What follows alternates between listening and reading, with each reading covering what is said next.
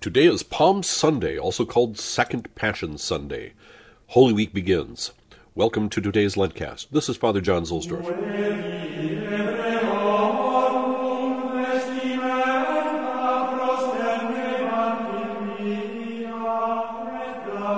Today's Roman station is San Giovanni in Laterano.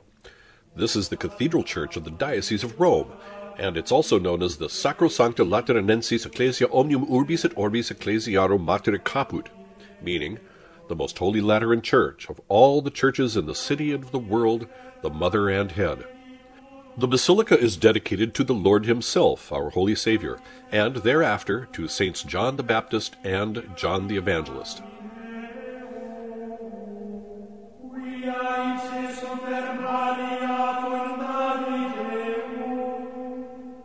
Since the pre-Lent Sundays in the extraordinary form, we have been liturgically pruned, emptied out, this year in a very different way than just liturgically.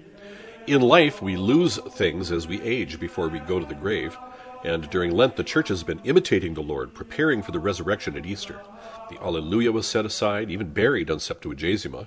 Music and flowers left our churches on Ash Wednesday.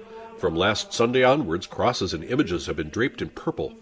In the older form of Mass, the Judica Psalms and prayers at the foot of the altar and the Gloria Patri at the end of certain prayers is no longer said. After Mass on Holy Thursday, the Blessed Sacrament will be removed from main altars, which then will be stripped. Bells will be replaced with wooden noisemakers, and on Good Friday there isn't even a Mass. On Saturday, not even communion is received.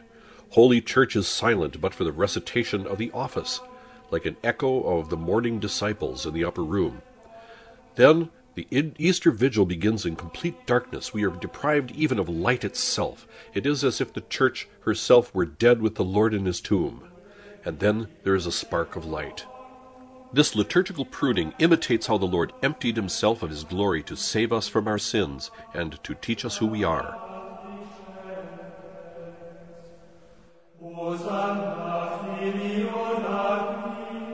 As we begin Holy Week, keep in mind that sacramental realities are no less real than the sounds you hear now or the things you can touch and taste and smell.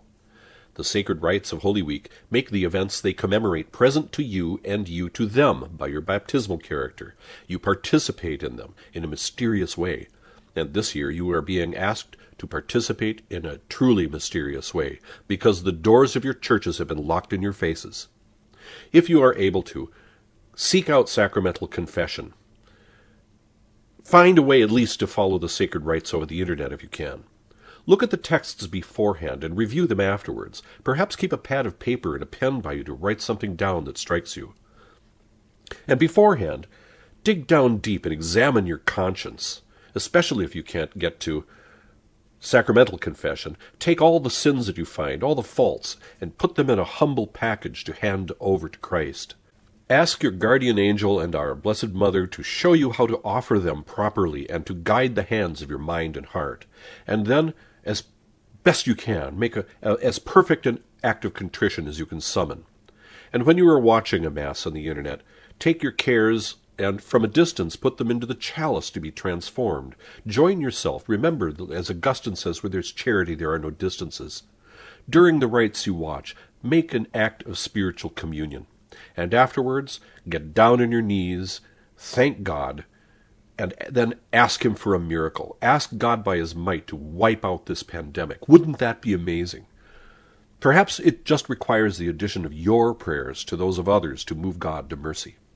Meanwhile, you always have an opportunity to offer reparations and penances for so many sins committed against the Eucharistic Lord, especially in sacrilegious communions, the sacrilegious communions that have troubled the whole church, the whole world for decades now. Ironically, one of the benefits in this time of isolation has been the sharp drop in sacrilegious communions. So keep your spirits up, even as we enter into Holy Week and the Eucharistic and liturgical deprivation you are going to experience.